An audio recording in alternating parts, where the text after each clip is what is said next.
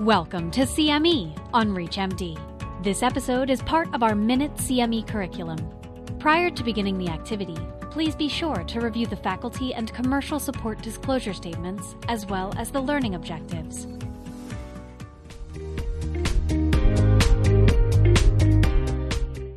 The two case studies I want to show you. This is a true story. This is a gentleman shot with a high-power rifle. I actually think it was an AR, but I'm not quite sure.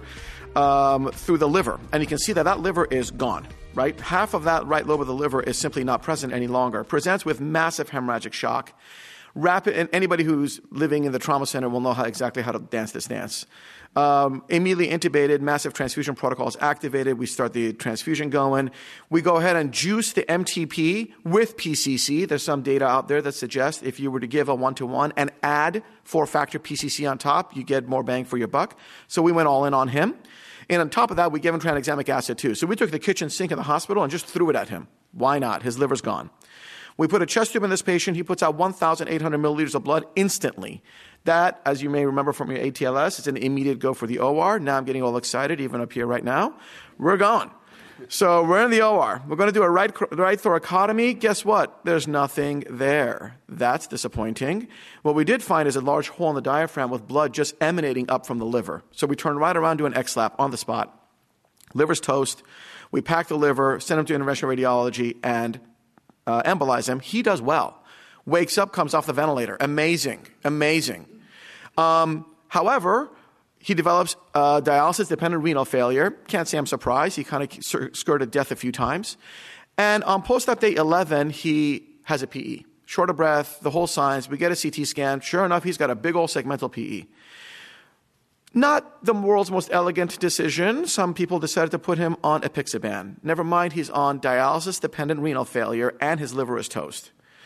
So up goes the apixaban, and about 2 days later, out comes the hemorrhage. So he goes right back into hemorrhagic shock. Mind you, by now he is 13 days out from injury, which goes to show you. So the apixaban is stopped. Give him some transfusions, get the CAT scan, send him to IR. You know how time is going by when you're having fun. And the angiogram is negative because he's actually oozing from the liver parenchyma. He's not having an arterial bleed. He's having a parenchymal ooze, but significantly so. By the time that happens, he is more than 15 hours out from the stoppage of the DOAC, and the pharmacy says, we're not going to give you Andexanet because you, Bob, are the gatekeeper. You wrote the protocol. You can't violate yourself.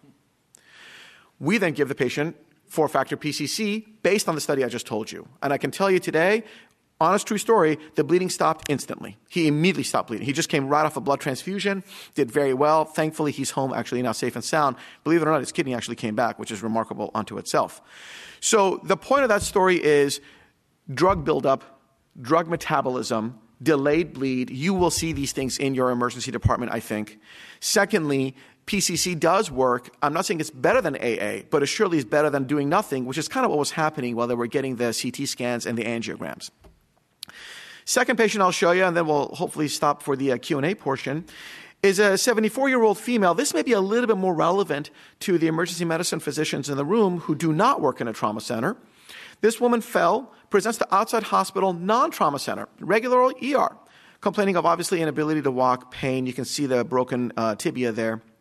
She's on apixaban for atrial fibrillation, has the usual New Deal abbreviations of comorbid conditions, and we get a phone call saying, hey, can you accept her? Of course we're going to accept her. So we all know that transfers don't occur instantly. So by the time they call the ambulance shows up, hours are going by. We get a call back from the outside facility. The physician says, hey, the leg is getting more and more swollen. Initially, when the patient arrived, I had an easily palpable dorsalis pedis, posterior tibial pulse. I've lost my DP, and the leg is getting more swollen. Okay, so now we're concerned that the DOAC is in fact working quite well. This person is at imminent risk for a compartment syndrome. We're looking at an amputation if we just wait long enough. So we say, forget your ambulance. We're going to send you our ambulance. I tell the ambulance guys, haul it on diesel, go there, pick her up, bring them back right away. Rapidly bring them back to the ER at my hospital, but of course, time has gone by. Arrives, and she arrives exactly as billed. Awake alert, leg is completely swollen, no DP, but a PT, but a tense leg.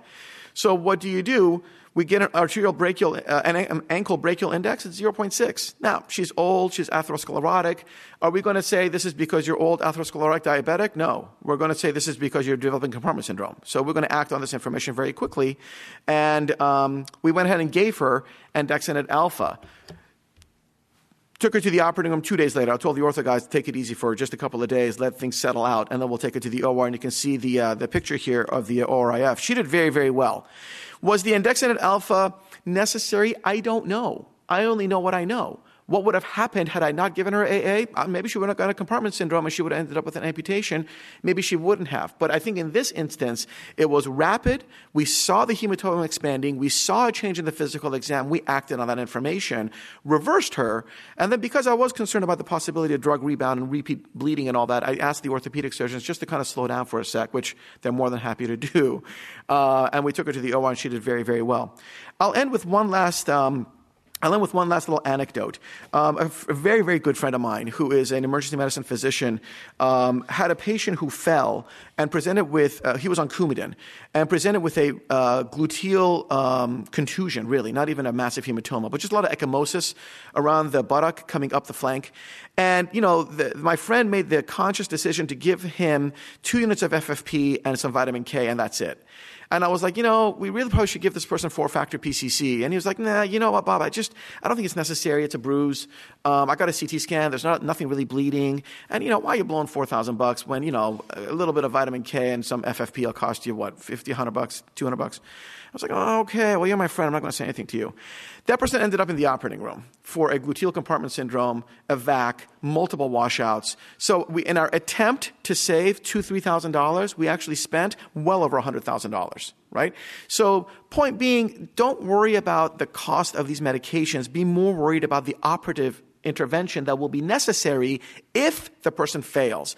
And now we're going from 4 digits to 6 digits very quickly. That's it. Thank you for the opportunity. You've been listening to CME on ReachMD.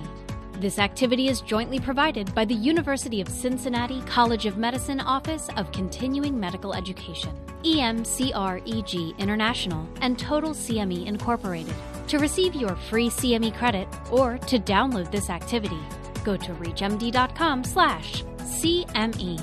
Thank you for listening.